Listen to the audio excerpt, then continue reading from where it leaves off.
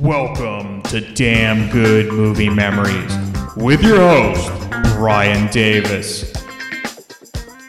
This podcast is the cure for your long commute and super boring workday.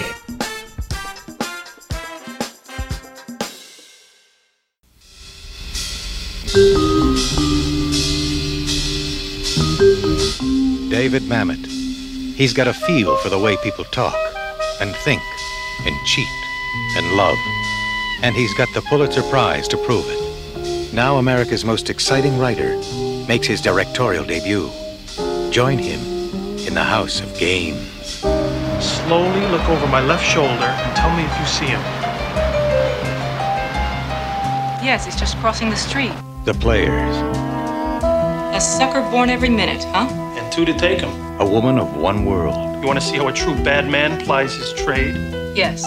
Seduced by the thrill of another. We're about to sting this guy. I'll do it with you, please. Discovering that danger is the ultimate high. What is life without adventure? A man who offers you his trust. You gotta tell. A tell? You're telling me the hand that has the coin. You want to know what tell? His confidence. You watch this guy and tell me, does he play with his gold ring? And takes you Do you want to make love with me? for everything you've got. The Game. In or out? Rule 1. Don't volunteer anything. Secrecy. However strange things seem, keep your mouth shut. Rule 2. What is it you think I want? Control. Somebody to possess you, to take you into a new thing. Rule 3. I don't understand how this works. Deception. You keep looking for the tell. Rule 4. Police, don't move. Survival. I've got to get out of here. Rule 5. Ignore all other rules. So we've lost $80,000 we borrowed from the mob. I should have turned around the first moment you brought the broad. In the House of Games, there's no one you can trust. Who brought the damn cop? Not even yourself. Lindsay, Crouse, Joe Mantegna in David Mamet's House of Games. Hey there, it's Brian Davis, and for this week's episode, we're going to cover the movie House of Games from 1987. The studio was Orion Pictures. The release date was October 11, 1987. The running time 102 minutes and was rated R. I don't have the budget numbers, but the box office only took in $2.5 million, making it the 151st ranked movie of 1987. This is definitely a cult classic. Rotten Tomatoes, though, gives it 96% fresh from 28 reviews. Their consensus is galvanized by David Mamet's punchy dialogue and a winding succession of surprises. House of Games is a terse thriller where confidence is currency. Roger Ebert at the time, 4 out of 4 stars, and here's his review. This movie is awake. I've seen so many films that were sleepwalking through the debris of old plots and secondhand ideas that it was a constant pleasure to watch House of Games, a movie about con men that succeeds not only in conning the audience, but also in creating a series of characters who seem imprisoned by the need to con, or be conned.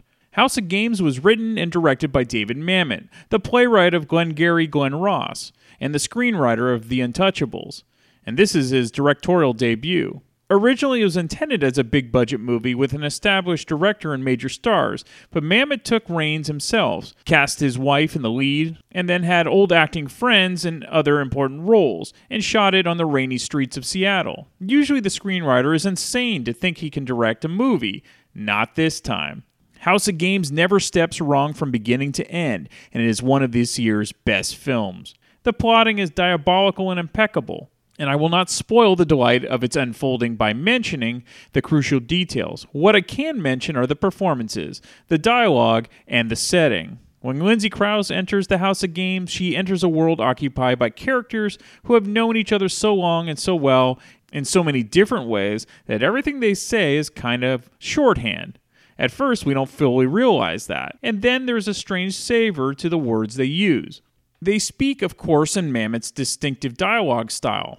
An almost musical rhythm of stopping, backing up, starting again, repeating, emphasizing, all of the time with a hint of deeper meanings below the surfaces of the words. The leading actors, Chicagoans Joe Mantegna and Mike Nussbaum, have appeared in countless performances of Mamet plays over the years, and they know his dialogue the way other actors grow into Beckett or Shakespeare. They speak it as it is meant to be spoken, with sort of aggressive, almost insulting directness. Mantegna has a scene where he reads Crouse, where he tells her about her tells, those small giveaway looks and gestures that poker players use to read the minds of their opponents. The way he talks to her is so incisive and unadorned, it is sexual. These characters and others live in a city that looks as the Seattle of Trouble in Mind did, like a place on a parallel time track. It is a modern American city, but none we have quite seen before. It seems to have been modeled on the paintings of Edward Hopper, where lonely people wait in empty public spaces for their destinies to intercept them. There is in all of us a fascination for the inside dope, for the methods of the confidence game, for the secrets of a magic trick. But there's an internal gulf between the shark and the mark, between the con man and his victim, and there is a code to protect the secrets. There are moments in House of Games where Mantegna instructs Crouse in the methods and lore of the con game, but inside every con is another one. I met a woman once who was divorced from a professional magician. She hates this man with a passion. She used to appear with him in a baffling trick where they exchange places, handcuffed and manacled in a locked cabinet. I asked her how it was done. The divorce and her feelings meant nothing compared to her loyalty to the magical profession. She looked at me coldly and said, "The trick is told when the trick is sold." The ultimate question in House of Games is, who's buying? And that's the end of Ebert's review. So many people have not seen this film, as Orion Pictures shamefully did not publicize the film during its initial release in 1987. It did gain a modest following due to word of mouth and cable television, of course home video. Now, I was fortunate enough to discover the film in college when I took a film appreciation class. I was absolutely enthralled with the entire showing of the film and couldn't wait to see it again and catch all the little plot points I might have missed. Criterion has released a fabulous Blu-ray of the film to give it its just due. Okay, let's get into the making of the film. So David Mamet started as a playwright before he transitioned into screenplays around 1980, with his first being the remake of The Postman Always Rings Twice, which was with Jack Nicholson and Jessica Lange. His directorial debut would of course come with this film, House of Games. Mamet realized early on his potential shortcomings of being a first-time director. He was quoted as saying he wasn't going to be John Ford or Akira Kurosawa, but since he wrote the screenplay and understood the meaning of each sequence, he could film each shot in a clean sort of way, meaning the audience would understand the story through his shots, and the film would be considered good or bad depending on the quality of his written story and his preparation. Mamet, realizing that his film was dialogue-heavy, did a storyboard of almost a silent film, meaning showing the words through pictures. Now, this isn't uncommon, but for Mamet, it helped him visualize how he wanted to shoot his film. However, it was storyboard artist Jeff Balsmeyer and cinematographer Juan Ruiz Anchia who really took Mamet's original drawings and turned them into a storyboard that could actually be used and shot into a real film. As the old saying goes, you're only as good as the people around you. What Mamet learned was a simple rule: don't confuse the viewer. And film editor Trudy Shipp said things would become more clearer in the editing process. One thing that helped Mamet achieve this lack of confusion of the film is he limited how many characters were in the film. If you watch the film, you'll recognize that the cast is very sparse. Mamet was married to Lindsay Crouse at the time of House of Games. They were married from 1977 to 1990. Crouse laughs now, recalling that Mamet had basically written the script for her. Crouse liked that the Dr. Margaret Ford character was a complicated hero, though some watching the film might have different interpretations about who the hero really is. And that's what great films do. They leave it up to the viewer to decide. Crouse had made 2 films with Sidney Lumet prior to House of Games. They were Prince of the City and Daniel. Crouse mentioned to Lumet that her husband was a writer and believed that they would get along well. They obviously did and had a connection, as Mamet wrote The Verdict, which was directed by Lumet and starred Paul Newman. Crouse also appeared in that film. By the way, Crouse also appeared in the comedy classic Slapshot in 1977, also with Paul Newman. She played the wife of the Ned Braden character. He's the one that strips off all of his gear in the middle of a game. For 5 years, Mamet tried to get House of Games made, but was rejected over and over. In 1984, Lindsay Crouse co-starred in the film Places of the Heart with Sally Field. One of the producers of the film was Mike Hausman, and again, Crouse helped her husband by suggesting that Mamet reach out to Hausman about House of Games. Hausman loved the script and went to Orion Pictures, who owed him a favor, and this is how House of Games was greenlit. Crouse said it was a challenge being directed by her husband because at the end of the day, most actors want to go home and complain about their director, even if they liked and respected them. And in this case, it just wasn't possible being married to the director, as Crouse was. She also said it was very tiring working for her husband as she wanted to please him as an actor more than a regular director. Mamet had written the play for Glengarry Glen Ross, as I mentioned, which Joe Mantegna starred in on Broadway. Pacino actually turned down the play, and that play won a Tony Award for Mantegna. Mantegna felt getting the role of Mike Mancuso was an absolute gift, as the character was so well written, and it was a joy for him to play. An underrated character, but who makes his mark, no pun intended, is Ricky Jay, who is a key member of the infamous poker scene. He was a magician and sleight of hand expert, and was vital in making the film and the art of the con, and it made it work as well as it did. Okay, let's get into the film. So it begins with a woman approaching Dr. Margaret Ford, that's Lindsay Crouse, and she does this in front of a large office building. Margaret is a well-renowned psychiatrist who has written a successful book about OCD, which is obsessive-compulsive disorder. The woman recognizes Margaret and wants her to sign the book for her and tells Margaret she helped her very much. Margaret says she's glad and signs her books and then walks away. Right off the bat, you can see that Margaret is a stereotypical shrink. She's very calm and cold, almost overthinking every move and word that comes out of her mouth. Margaret meets with one of her patients that is being held at a mental hospital. Margaret takes meticulous notes about her patient's dreams, though the patient seems incredibly annoyed, like Margaret isn't paying attention to her, though Margaret really is. Margaret has a lunch meeting with her mentor and friend, Dr. Maria Latour, played by Lila Scala, and they discuss her patient and the dreams that she's having. Maria discovers that the dream and the animal that the patient supposedly sees is just a metaphor for Margaret listening to her patient and hearing what she's saying. Maria believes Margaret is unfulfilled and a workaholic. She simply cannot relax, even with the enormous success of her book. Margaret's next patient is named Billy, and he's a gambling addict. He's combative with Margaret, saying she's not helping him, and her theories and words solve nothing. He then pulls out a gun and says if she can't help him, he's going to kill himself. Margaret convinces Billy to give her the gun, and she will help him. But then Billy tells her that he lost $25,000 gambling, which he does not have. And if he doesn't pay off his debt, he will be killed. Billy then asks Margaret how she can possibly help him with that problem. Margaret decides to visit the tavern or pool hall known as the House of Games, and this is where Mike Mancuso, that's Joe Mantegna, where he operates. Mike is the guy that Billy owes the money to. Margaret asks the bartender that she wants to see Mike. He says that Mike's not around, but she's persistent, and the bartender agrees to look for Mike. Margaret stands by herself watching a few guys play pool. Mike does appear and curtly asks Margaret what the fuck she wants. Margaret holds her ground, saying that her patient Billy is a compulsive gambler and he's sick and he needs help. Mike acts like he doesn't know what she's talking about and then excuses himself. He returns with a tiny notepad which says Billy owes $800, not $25,000. Mike is impressed that Margaret sized him up so well, knowing that he wasn't the type of guy to go around killing people over gambling debts. Mike then asks Margaret to do him a favor. If she agrees, he'll cancel Billy's $800 debt. What is it? Do you know what a tell is? A tell? Here, do this. You have to choose a hand. You do it to me. Do it.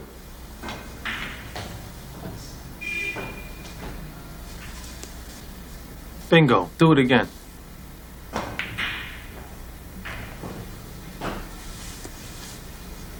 Okay, now I can do that all day. How? You gotta tell. You're telling me the hand that has the coin. I am? Yes. How? It's not important. Ah, okay, you're doing it with your nose. You point your nose slightly at the hand that has the coin. Okay? That's a tell. Now, look back over my shoulder. Guy in a beard and a cowboy shirt. You see him? Yes. He's from Las Vegas. He's been beating me all night. He's got a tell, okay? When he's bluffing, okay? He plays with his little gold ring. Now, I caught him doing it. And he knows I did, so he stopped. He's conscious of himself. I want you to do me this favor. What's that? I want you to be my girlfriend for a while. Come in the game. You stand behind me. Watch me play. We get in a big hand. I go pee. You watch this guy and tell me, does he play with his gold ring? Then I know he's bluffing. I win the big hand, and I forget the $800 your friend owes. If you're such a good gambler, how'd you fall into this bind? Who told you I'm a good gambler? I'm not a gambler. You're not a gambler. No. Well, what are you then? Look, I made you a deal. I'll tear up your friend's marker if you help me out. Will you do that? All right.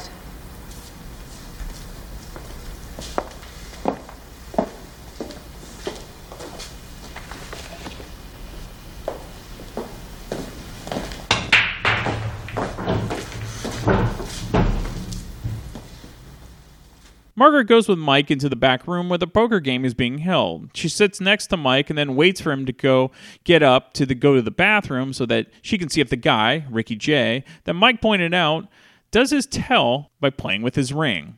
You call. You only call? Well, let's go visit Mr. Moore.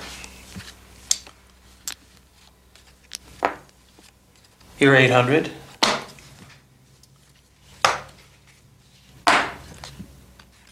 And I raised $2,500. I can't stand it. South. I'm going south. South Street Seaport, the man says. He can't stand the heat. He can't stand it. You want to play cards? The bet is 2,500. The bet? I'll tell you what the bet is. You're 25.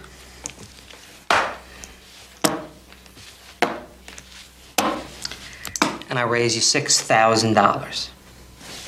Son of a bitch, you've been steamrolling over me all night. What are you trying to tell me? One card, you caught a flush, a boat, what?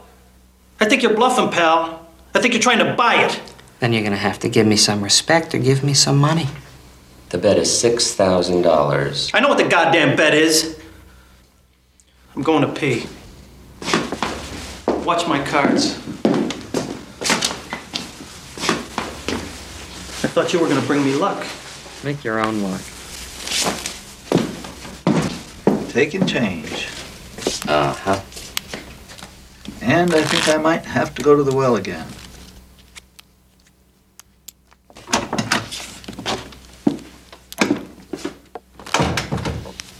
Yes, yes, yes.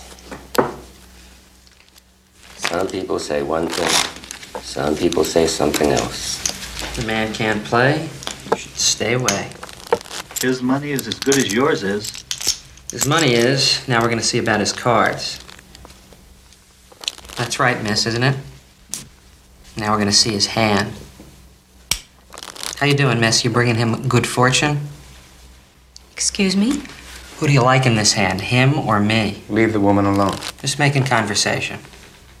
Who do you like in this showdown here, your friend or me? Well, I've seen his hand, but I haven't seen yours. That's right.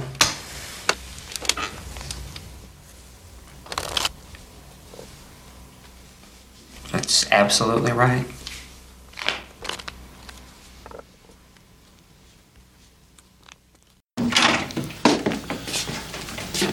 Okay, let's play some cards.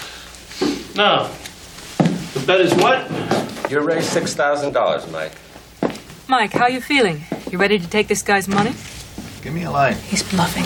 You saw him. He did exactly what you said. He played with his ring. He did. What am I on the books for, anyway? Well, he better be. Because my problem is I don't have the 6, and if I lose... You aren't going to. Are you sure you saw He him? played with his ring. Call the bet.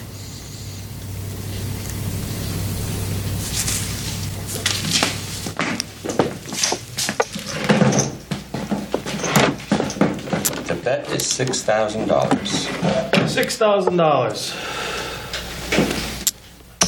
I think you're bluffing. What are you, Joe Hep? I didn't ask what you think. Raise, call, or fold? I should raise your ass, but I'm just gonna call. My marker's good for a moment. What is this marker? Where are you from? Where am I from? I'm from the United States of Kiss My Ass. My marker's good. Fuck you! And get the goddamn money up or fold the goddamn hand. Listen, mister, this man is a man of his word. He's a regular player. Where I come from, the rule is you can't call the bet, you're out of the hand. Call the bet.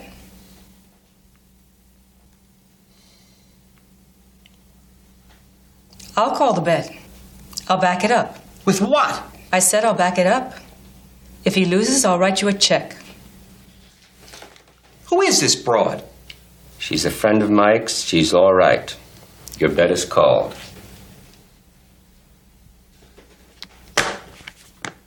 Trip aces. Beat him, my friend. Club flush. You owe me $6,000. Thank you very much. Next case. Well, looks like the tell of playing with his ring didn't work out after all, and now Margaret is on the hook for the cash. Mike and Margaret are stunned, and the man isn't being patient when it comes to his newfound winnings. So much so, he pulls out a gun and puts it on the table. Margaret diffuses the situation and takes out her checkbook and writes out a $6,000 check to cash.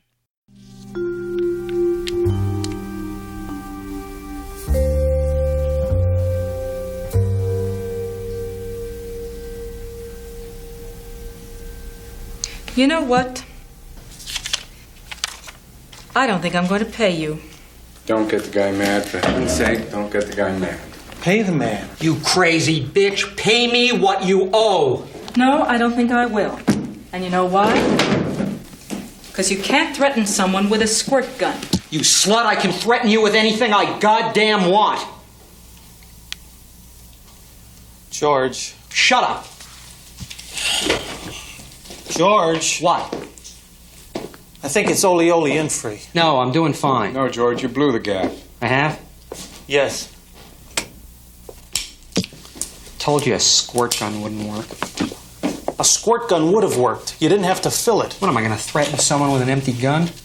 No, George, you're right, of course. You guys are fantastic. What, do you do this for a living? Ask her if she mad. You're not miffed at us, are you? I mean, nothing personal. You guys were going to con me out of my money. It was only business. It was only business. It was only business, huh? It's the American way. I don't know about you folks, but I'm starved.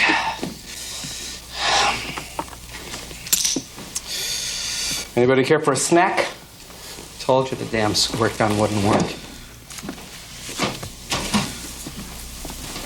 Aces and jacks, man with the axe, suicide kings.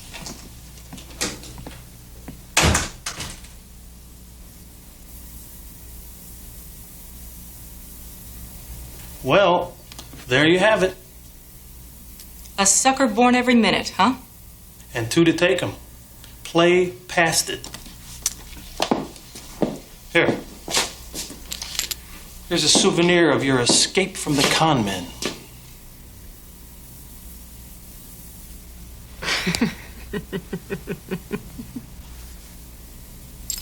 One thing you'll notice in the poker scene and throughout the film is how well shot the film is, especially the lighting.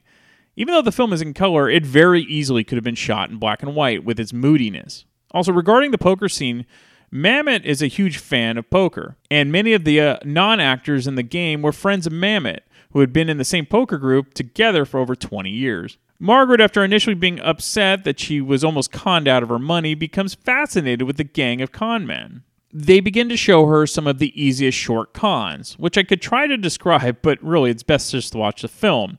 So a short con is something that can be done at any time without great preparation, like a quick $20. It's whatever money the mark has on them at the time. Whereas a big con involves having the mark leave to try to get as much money as they can because they have an inherent need to help a person. Margaret goes home in a taxi for the night, but thinks fondly of her evening since it was so out of the ordinary for her. Her night of excitement affects her work life as she begins to question if any of the work she's doing is really helping her patients. She believes that she could be exactly like one of the con men she saw the night before. Maria tells her to do something that gives her joy and take a break from her work. So that night, Margaret decides to see Mike again. But he's not at the House of Games. He's at another bar. And like the night before, Mike surprises her by acting like a waiter and giving her a drink at the booth while she's scribbling on a napkin. Margaret has a proposition for Mike. He would be part of a study for her next book, where she details the life of a con man. Mike surprisingly agrees, and they go to a check-cashing place, for example, number 1.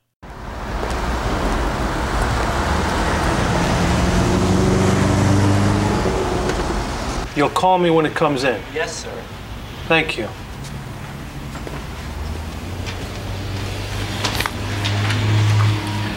The basic idea is this. It's called a confidence game. Why? Because you give me your confidence? No, because I give you mine. How How do you get money when you have no money? Watch closely. This is called short con.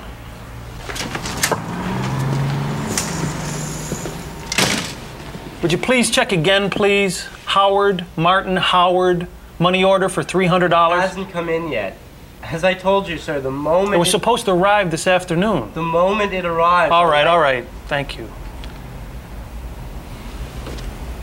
I'm expecting some money. Sergeant John Moran. One moment. Moran?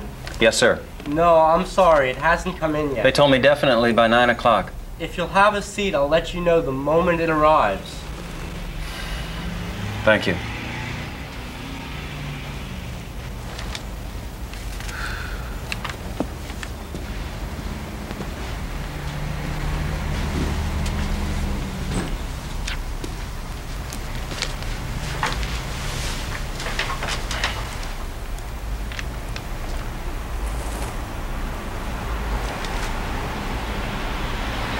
Can you beat that? Can you beat this? I've been waiting here since 3 o'clock this afternoon. No. 3 o'clock this afternoon. I got my car stolen, my wallet. The kid's in a hotel room, hasn't eaten since noon. They told me I'd have my money by 9 o'clock. I swear to God. I've got to pick up a bus ticket. When's the bus leaving? Not until 6, but I got to pick up the ticket. Where you going? Back to Pendleton. You're in the Corps? Joe, I was in the Corps. When were you in? 68-70. Yeah, I was there. Marty Howard. John Moran. John. Okay, look, what do you need for the bus? 40.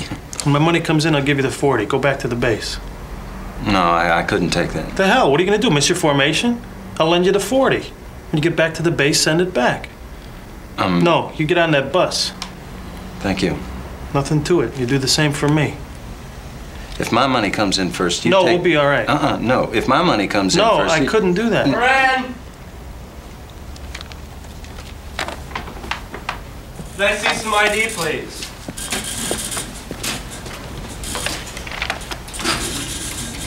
Thank you. Now that man is going to give his money to a total stranger. Now, you've got to take some money from me. I want you to take it. What do you need? No, we'll get by.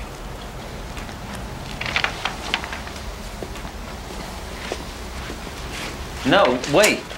You tell me. What do you need? I've got it right here. Save your money, Joe. Semper Fi. Sergeant Moran is actually played by William H. Macy in an early role. Mike just gave a lesson to the psychiatrist in human nature that none of her case books could have ever taught her. And this is the epitome of street smarts versus book smarts. You impressed? So you can't cheat an honest man? That's probably true. But what we've just seen is the operation of a slightly different philosophic principle. Which is? Don't trust nobody. Were you in the Marines? You see, everybody gets something out of every transaction. I give that guy my confidence. I ask him for help. And what he gets is he feels like he's a good man. Now, what do you get out of this transaction? I told you. Did you? Yes, I said that I wanted to... You want to know what, Tell? I'll show you another one. Give me your hand.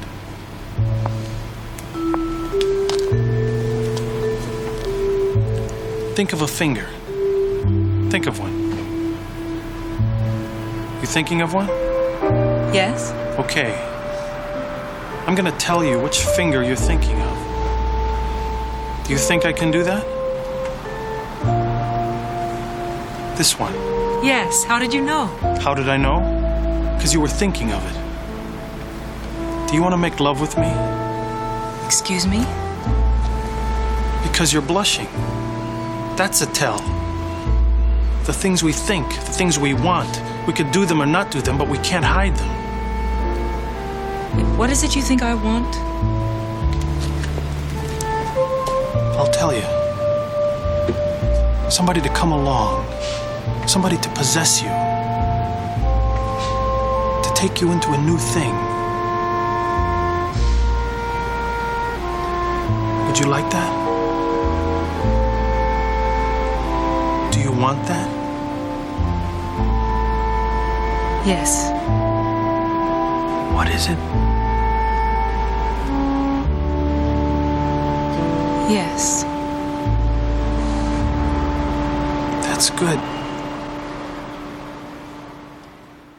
So Mike's line of "don't trust nobody" was originally written as "don't trust anybody." Joe Mantegna asked if he could change it because he believed that nothing was what Mike would say, and that it would also fit the line better. Mike and Margaret go to a fancy hotel, and Mike attempts to check in. However, he doesn't have a reservation, and they're fully booked. While speaking to the desk clerk, a guest of the hotel drops off his room key. Mike distracts the clerk and quickly takes the key that was left on the counter, and just like that, they have a room for the night. Margaret worries that the man with the room key might return, but Mike is sure that he won't be back for the majority of the night as he was wearing a tuxedo, meaning he's definitely gone for a while. And if he does return, they'll deal with it when or if that actually happens.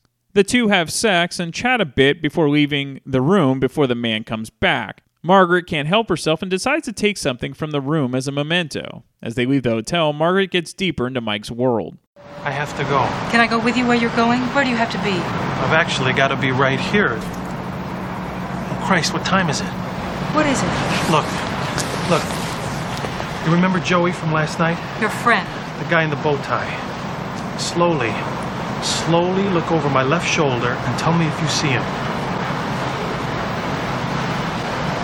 Yes, he's just crossing the street. Oh, Christ. What is it? There's a bit that I'm supposed to do here. Okay, I'm gonna call you. Soon. Let me do this with you. No, babe, goodbye. You're getting into the frame-up. Let me do this with you. No, this is not a game. We're about to sting this guy. I'll do it with you, please. Let me do it with you. Just tell me what to do. Oh, babe, you're mucking up my timing. Come on. You're my wife. You follow my cue. Whatever I do, don't volunteer anything.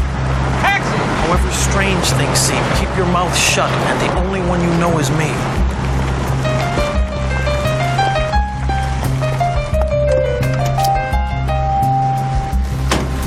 The airport. Hurry. Phone conference tomorrow morning. Wouldn't miss it. Wait for the light. They'll ticket you for jaywalking. Oh, yeah, it's down before.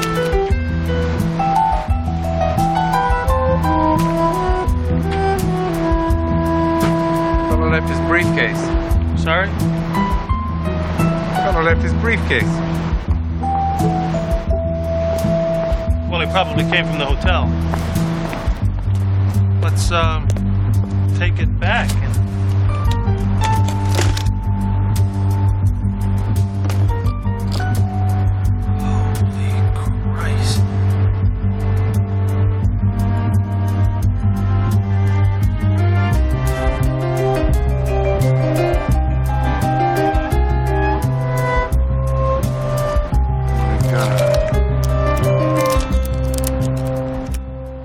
What Mike finds in the briefcase, accidentally left by George, which is Ricky Jay from the poker game, was full of cash. The Mark, played by J.T. Walsh, who was with Joe, now wants to be part of the deal, splitting up the found money. Everyone goes to the hotel room and discovers there's $80,000 in the briefcase. Now, the genius of the con is to make the Mark think that everything is his idea. He's the one that is trying to convince the con gang to split up the cash. Mike comes up with the ruse that he works at the bank and that he'll get $20,000 of clean money. He'll give his $20,000 to the Mark, and Joe will keep the $80,000 because it may be counterfeit for all they know. The Mark balks at this and says that he'll go to his bank and get $30,000, give the $30,000 to them, and keep the $80,000 of cash. The idea is that the money in the briefcase is going to be shipped to his location, but the con man will swap the briefcase full of cash before it's shipped. And what can the Mark do? He can't go to the police saying that the money he found on the street and was going to steal never arrived, and then the con gang makes out with the $30,000 from the Mark. By the way, Mike lets Margaret know that the money isn't counterfeit. They borrowed $80,000 from the mob just for the night. So while passing the bathroom, Margaret sees the Mark changing in the bathroom and notices that he's wearing a gun and has a walkie-talkie. He's actually an undercover cop. He's a cop. What? He's a cop. I heard him on the walkie-talkie. Oh, my God, we got to get her out of here. Well, you bloody better well believe it. Hold it. Briefcase. Got it. What did we forget? Good. Come on. Where are you going? Well, it's just my wife. She's got a call. No. Hold on. We're going to stay with you. Nobody goes anywhere. She's very ill. Police, don't move. I told you, my wife is ill. You move back. You get on the floor, sit on your hands. You're under arrest. It's all over for today. No. You move it, I'll blow your goddamn head off. I've got to get out of here.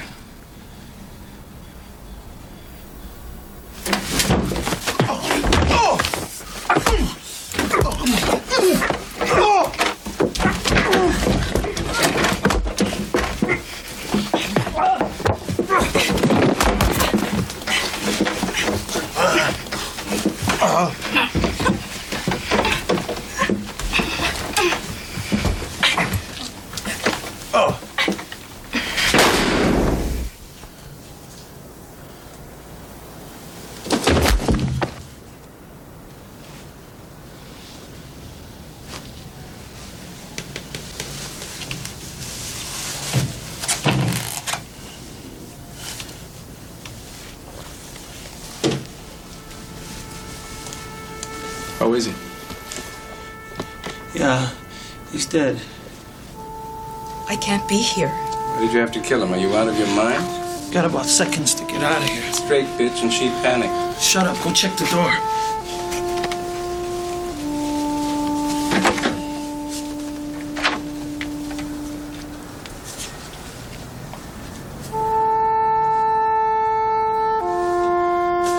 Come on.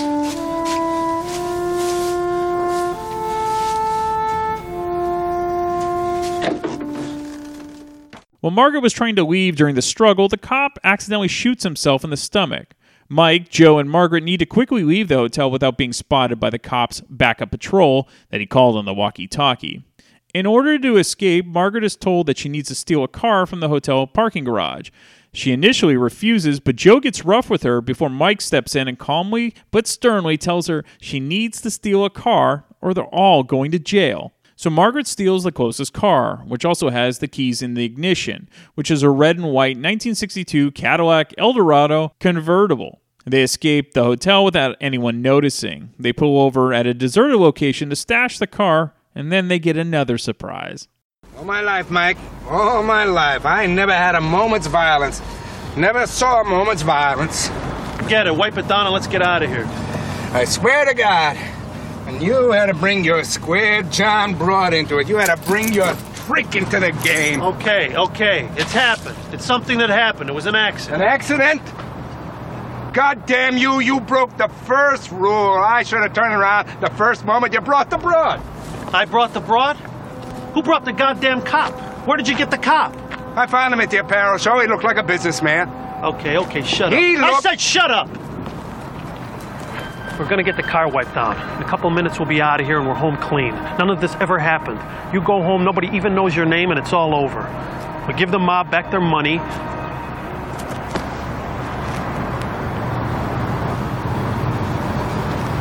Where's the briefcase?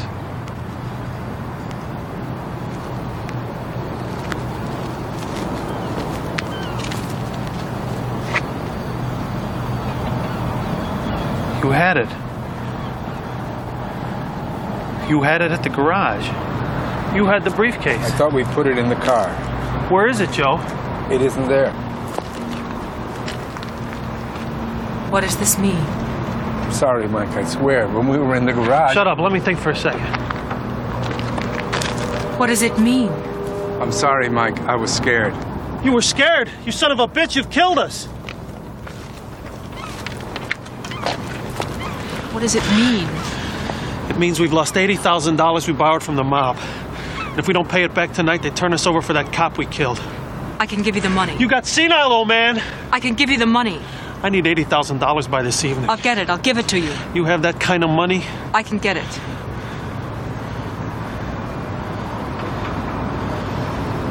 Then for God's sakes, get it. All right, there's about 30 minutes left.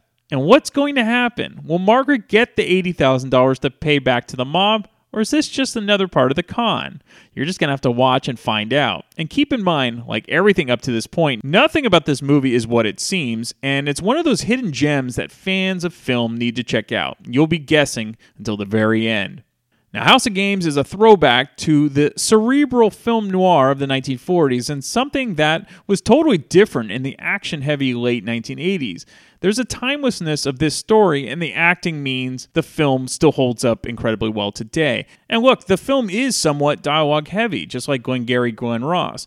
But I also think this is welcomed for film buffs looking for more than just redundant superhero films and remakes. Now, regarding the theory that the reason a person in the psychology field would be prone to the con game is that their field could be construed as a form of conning a patient into getting better. That's a really intriguing theory, meaning that is anyone really quote-unquote cured from going to a psychologist? And if they do make strides, it always takes many, many sessions. Is this part of that so-called con? And maybe that's the reason that Margaret's character was so interested in Mike as a con artist. In many ways, Mike was a street psychologist himself. All right, a fun fact. According to David Mamet, despite the excellent reviews the film received in a limited showing in 4 theaters, Orion decided against spending the money for the prints and publicity that would have accompanied a general release and sent the film almost directly to TV and video, which is a shame because many people missed out on this wonderful film. One person that didn't miss out, because I decided to show it to her, was Lindsay. So she joins me to catch this film for the first time and gives her fresh take about what she thought. And I'll be back next week with yet another random movie from my DVD collection. Okay, we're back with Lindsay. Welcome back, Lindsay. Hey, Brian. Thanks for having me. Hey, everybody. So I think you're happy with this one because this wasn't Good Luck Chuck. Yes. It wasn't a silly comedy, so I actually gave you a somewhat serious, even though there's flim-flam artists going on in it, it's still a film noir, it's a serious type of movie. Yeah, I mean, I'm grateful that this was You're grateful. a more serious film that it wasn't apparently I drew the short straw to get. And I liked this film. This was interesting. I mean, there are a little bit of, there's some weird moments in this, too. It's interesting that it's David Mamet that directed it. He's done some other really good things. We were just talking about that earlier.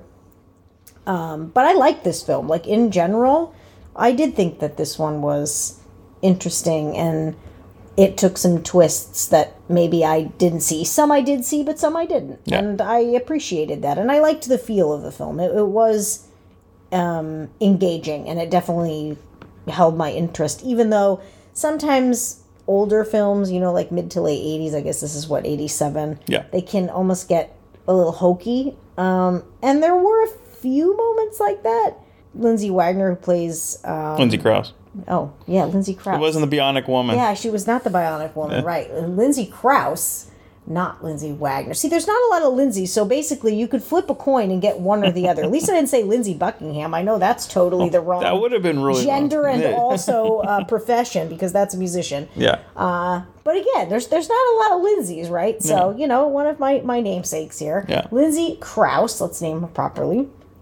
She played this character, Dr. Margaret Ford, and the acting's interesting, but it's very noir-y, so I try to give it a bit of a pass because those films have a vibe to them, and she was probably just playing into that vibe. And playing a psychiatrist, so they're also can be a little different than normal people, I would say. Yeah. They're a little more deliberate with their speak. Yeah, I would say that. There are some moments where I'm like, what? It almost seemed like, while she's an American actress, it almost seemed like she was hiding an accent or something. But she wasn't. Yeah. And it was just, there was some weird deliberateness with her speak. But again, it probably fits the noir genre. So I'm going to try to give that a pass. Even though it bugged me a little bit, not enough that it was like super frustrating. This movie definitely could have been made in the 40s. Like, it has that vibe to it. Like the con man, she's not a femme fatale, but maybe she is. You have to see the movie. But yeah, it's got that weird vibe, and almost the whole feel of it seemed, because it's very sleepy. There's not a lot of people outside of the main nucleus of the characters in the film. I was also surprised how many well-known character actors showed up in this one. This was not devoid of other interesting character actors. J.T. Walsh showed up as a I don't even want to say who it is because I don't want to ruin parts of the film. No.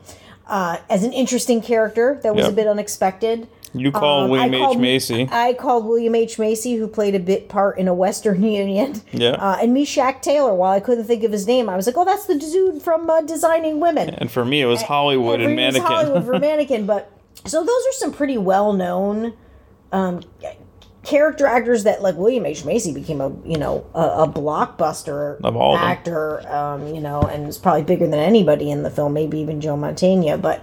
Joe Mantegna is pretty well respected. Yeah, but William H. Macy's been in some pretty amazing Fargo films, and he had that crazy role on Shameless, which I watched for many seasons. But anyway, this one was one of the better, more interesting ones that I watched so far. Yeah. So you'd never even heard of this film? No. I hadn't. You asked me if I had seen this, and I was thinking of House of Cards, which was a show with Kevin Spacey. Yeah. And that I hadn't finished, although what I had seen of that show was good. Mm-hmm. But no, I did not know what this film was. I was surprised when you said it was a David Mamet film. I'm like, oh, interesting. Yeah, okay, I wouldn't mind seeing this one. Yeah. Well, what was great about, I mentioned in my portion of this episode, I was introduced to this film because of the college course I took. So there was no way I would eventually probably seen it because I like studying film. But he brought it to my attention. I think mostly because it didn't do well at the box office. It's kind of a cult classic. And many people, if they checked it out, it was because of David Mamet. I think if they were to have made this film today, it would have been even more compelling. Why? I just think the way they would have handled some of the scenes, it would have felt a little more like authentic. Mm-hmm. I know noir has this vibe to it, and I don't even really know how to describe it because it's done a little bit differently. Many times I've seen it done in the genre, like it has that mysterious feeling, and almost slow feeling. But I don't know. I feel like if you were to remake this today with certain actors, you'd probably knock this one out of the park. So I don't know. I think they would ruin it because they probably make it a half an hour too long. Well, you think a lot of movies are way too long, and I don't disagree. I mean, there are plenty of films that are exhausting in length, but I don't know. There's no reason for a John Wick movie to be almost 3 hours long. That's a little bit weird. Yeah. But I would say that the 80s-ish part to this, while I adore the 1980s and love everything about it, I think it would have maybe like greater sophistication if it was made today. Maybe. Maybe. And it really isn't the actors. It's more the time period. If those same actors as older actors did this film today, I bet they'd do it differently. Like, I still think the film would be good. And I still think that the actors they chose for all of these parts would be awesome in the film today. Yeah. I just think they'd play it differently. Mm-hmm. Mm-hmm. Well, I think there's probably two reasons for this. One, it's Mamet's first film that he directed, even though he had written films. It's totally different directing, so maybe he made some mistakes or did it differently. Plus, it was the 80s, so there had to be a certain polish to it. That maybe there's a grittiness they maybe would have been better in the 70s. I don't know. Yeah, I don't know. I just feel like if you remade it, same everything, same actors, because the story's same there, director. I just think it would turn out better, even if everyone was older in it. Mm-hmm. Because you know what? How interesting if all those characters were like elderly. Yeah. Like, I don't know. I think Mamet should remake it with all the same people. Are all these same people still alive? I don't think so. Probably. No? I doubt it. What a bummer. Yeah. Okay, so you always think of fashion. You didn't care for her Lindsay Crouse's hair. Well, I mean, okay, this is the 1980s. There are scenes where her pixie cut looks really good when it's like less coiffed and shaped, like when it's just sort of like natural. Yeah. But when she's kind of helmeting it, I'm not as big of a fan. She blow dries it? Well, no, she's like spraying or shellacking that down somehow. I just don't like that. It's pretty lady. It looks so much better when it's natural. Like at the end, by the end, I like her look. And I think what's interesting is, I don't want to give away parts of the plot here, but as her character develops, I would say that look of very kind of coiffed and stiff and whatever definitely fits her character at the start of the film, but you'll notice by the end she's not really looking like that, and I feel like her personality is morphing as well. So I don't love the hair, but I have a feeling that it was deliberately chosen to... That look was deliberately chosen to create a feeling about her when you meet her in the beginning of the film. And it works. I mean, as much as I don't love it, it works. The rest of the fashion is just, it's 80s. Well, the guys are pretty traditional. They're just wearing suits. Yeah, but they're suits that fit like they did in the 80s. That's fine. It's just more her dress is interesting. Like, that's another very... I'm sure this was intentional, because I have a feeling a lot of bits of this film were intentional. I would say, like... She doesn't start the film really feminine, in a sense. But by the end, that final scene, she's totally wearing makeup. And she's wearing that beautiful dress. I actually really love her outfit in the last scene. I think she looks great. So I think it was she has the most intentional. She has the most character development of anyone in the film. She does. I mean, she progresses. Everyone else pretty much stays who they are. Yeah, I think that's true. Well, what did you really like about the film, and you kind of already mentioned what you didn't really like, but... I really liked the story. I think the concept of this is really well done, and I don't want to give a lot away. No, don't give away the end. But I would say that the way it's the story's interesting. The way it's kind of constructed and the way the needle's threaded is well done. I like the feeling it gives you, because it kind of... I get the sense from very little information, because we actually really don't get to know these characters that well at all. Actually, I think that's a good thing, though. I get the vibe that she's kind of like a boring lady, and maybe she needs something in her life to change and be a little bit interesting and more exciting, and I guess you get that vibe through lots of different little clues. But I like how that was done. I did want to know what happened next, and there were a couple parts that I was starting to guess. Which is okay. Which is fine. That's you being a savvy movie watcher. Yeah, but I'm trying to think, what didn't I like about it? I will say, not to interrupt you, but if they were to remake it today, they would add too much backstory. Probably. And that's the problem. I think sometimes it's better where you go in not really knowing much, and it's up to you to figure out what's up with her life. This film would have done a good job of that. I mean, to me, she seemed like a successful, career-driven, but kind of boring lady who had a lot of accolade and public interest in the work that she was doing, and the fact that she was a successful writer at this point, right? And she was a psychiatrist and looked like she had a successful private practice, but she seemed lonely and boring and kind of isolated, and she kind of looked like that. Like, her physical look looked like that. But isn't it better that they kept it ambiguous like that, so you discovered that, as opposed to just spelling it out? I'm not arguing with you. I think that's a good element to maybe having this filmed in the 80s versus today. I don't know what they would have done today, but they probably would have overdeveloped that. But that's the impression I had of her. Sure. Which is the way I felt too. Even the scene, bizarre, but even the scene in her house, and we don't really go in her house more than one time. Obviously, she has a lovely place. She goes to sleep on the couch that night. Like, she's in her night dress and her little sweater, and, looks like she's just finishing stuff up in the house, and turns off the lights, no noise in the background, no radio or TV or anything. And then it's like she's going to go sleep on her couch. What?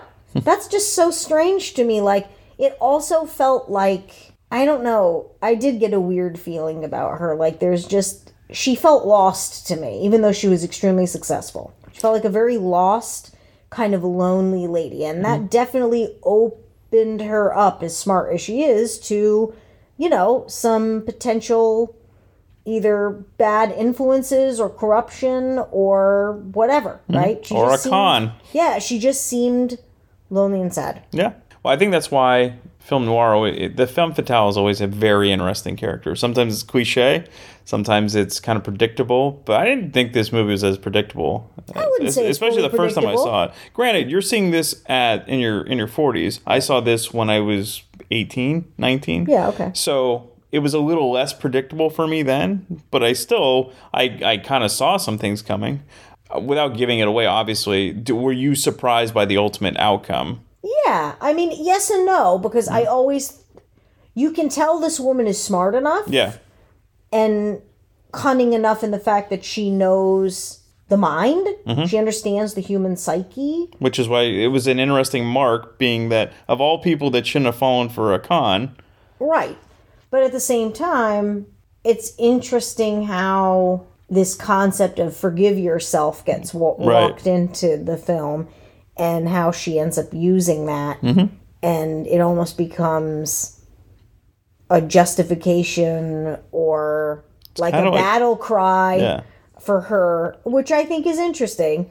And the only other thing that didn't make sense to me, and you kind of spilled the beans on this when it was happening, but I really don't understand the counsel that she was providing to the female inmate in the jail, who I guess had murdered someone, was what they shared later on. And I don't know if she was sort of in psych evaluation inside a prison or something, but the storyline, the plot line, like related to that, I was trying to figure out what kind of a MacGuffin. That meant. Yeah. But I also felt like it had to maybe mean something. I think it's along the lines of she's tired of listening to other people's problems, and she's tired of being this it's a lot for her. She wants to get out of her daily rut, I guess. Get that, but think about the scene. That scene where the patient/inmate is trying to tell her about the dream she's having, which has some really specific but kind of like weird things in it. And then you fast forward to a scene later in the film that she's having a bit of a confrontation with Joe Mantegna. Mm-hmm. He kind of starts saying almost some of the same things that the lady that was the inmate patient was repeating. Did you catch that? I did. So maybe that whole scene is a foreshadowing too. I think it might be. Yeah. So I don't think it's insignificant. No. I actually think it has significance, but I think it's weird. It is weird. And it's weird that some of the same language that came up from her describing her dreams, and by her I mean like the inmate, murderer, patient. But if I hadn't brought it up, I don't know if you would have really caught on, maybe? I don't know. Maybe you would have. I may not have caught on to the fact that it was just sort of like, not relevant, but I definitely caught on to the pattern that Joe Mantegna repeated later, and I found it very eerily similar to what she was saying in the prison, and that I caught. I would have caught that either way. Well, I think that's why I just don't know what it means, but I think it's significant. But I think that's why this film lends itself to being watched over and over, because you're going to pick up new things. It also makes me think that she had her own troubled childhood. Maybe. Like that something was wrong. Again, that's why it's good. You're the one that's coming up with this. Yeah. They don't have to spell that out. And maybe that's why ultimately the way she turned out was the way she turned out, because maybe she struggled. Like one thing that comes up several times in the film is like she has her own Freudian slips. Oh, always. On a few things. And they get with her mentor. Out, right, with her mentor. And then she did it again with Joe Mantegna. Yeah. So I don't know. Like she's not as... We tend to think of psychiatrists or therapists or people who are in that field as being like fairly flawless and like knowing the answers. I mean, obviously nobody knows all the answers, but it was interesting because her own psychology was revealed in some of these conversations, and it's not rock solid. No, but I think the end, that might have been on purpose, where she said that what she did. I think that, because I think she was trying to... Progress she was definitely a certain way. outsmarting. Yeah, she was definitely asserting her dominance and control over the situation. And I think she did that. But she still did it several times prior, when I don't think that was even conscious. That's why it was a good setup for that. That was the foreshadowing or the precursor. Use the tool. Exactly. Yeah. But this one to her own advantage, potentially. Yeah. It was interesting. Like, there were a lot of... This is a good movie to watch over and over. Yeah, like, is it significant? Is it insignificant? Did that mean something? Did that not? mean something, and there were a lot of little things that you could wonder about. And it's the type of movie, now that you know what happens, if you watch it, you go back and you're like, oh, okay, I see where this could have been. So those are always fun movies. So, obviously, you would recommend this one? I would. I mean, ignore the fact that there's always going to be like little hokey things in some of these 80s films. I mean, that's how they were. And that it's film noir, so there's going to be some cliches. Of that feeling and cliche built in. But I definitely think that this one is worth watching for what it is. I thought it was good. And I also like that you kind of don't know where it takes place. We think it's Seattle. Maybe we're talking about it. We saw the license plate. License plates, the weather, and a couple of scenes. And it certainly doesn't look like New York, Chicago, San Francisco, LA. It just doesn't have that vibe. So Seattle makes sense, but it's interesting that you don't even know where it is. No, you really don't need it either. No. Actually, this could actually be a play, too. It's not. Definitely could have been a play. But I mean, Mamet was a playwright. So it makes sense. This could easily be translated. This could be translated to the stage now. Yeah.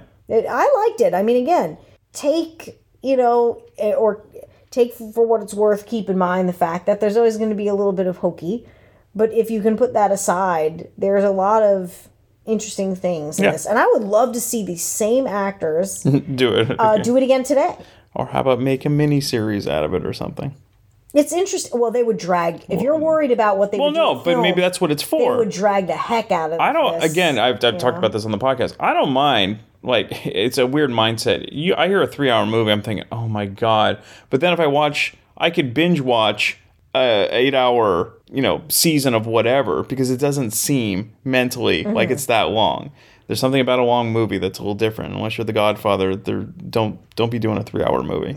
Especially a Marvel movie. Well, there's just more and more of that, like you said. But I would recommend this one. I would put this on the yes list. Okay. It's worth seeing. Good Luck Chuck, no. House of Games, yes. Correct. Okay. I would agree with that. Go back and listen to the Good Luck Chuck episode if you want to know what we're talking about. Well, or I feel bad for you if you do. Yeah. Well, as always, Lindsay Buckingham, it was great having you on. Oh, I thank you for hosting me. And Lindsay Wagner. To be here. I mean, my family did spell my name like Lindsay Buckingham. Yeah. They chose not to spell it like Lindsay Wagner and Lindsay Crouse, but like Lindsay Buckingham. So we're both EYs. It's fine. It's cool. Well, you are cool because you're on Damn Good Movie Memories. That's true. Thank you for allowing me to be cool on this show with you. Well, thank you for indulging me in watching these films. Well, this one was good. I'm glad you didn't give me a dog this time. This one I appreciate. Actually, a dog is insulting to a dog because I love doggies. I can't even say that about Good Luck Chuck. Well, good. I'm going to show you Ishtar next.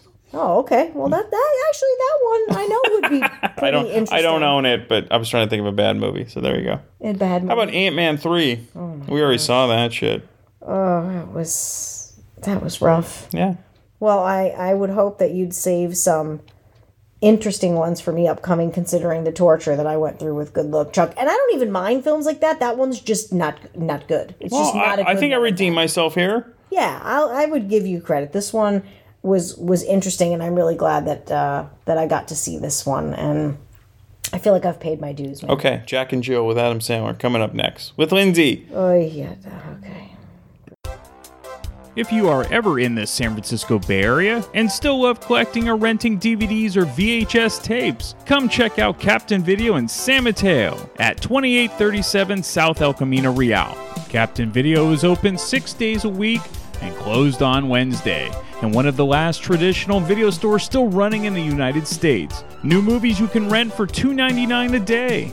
Old movies you can rent for $2.99 for 5 days. And if renting isn't your thing, you can also purchase anything you find in the store. Be sure to tell Ira that you heard about Captain Video from the Damn Good Movie Memories podcast. Happy renting and happy collecting at Captain Video.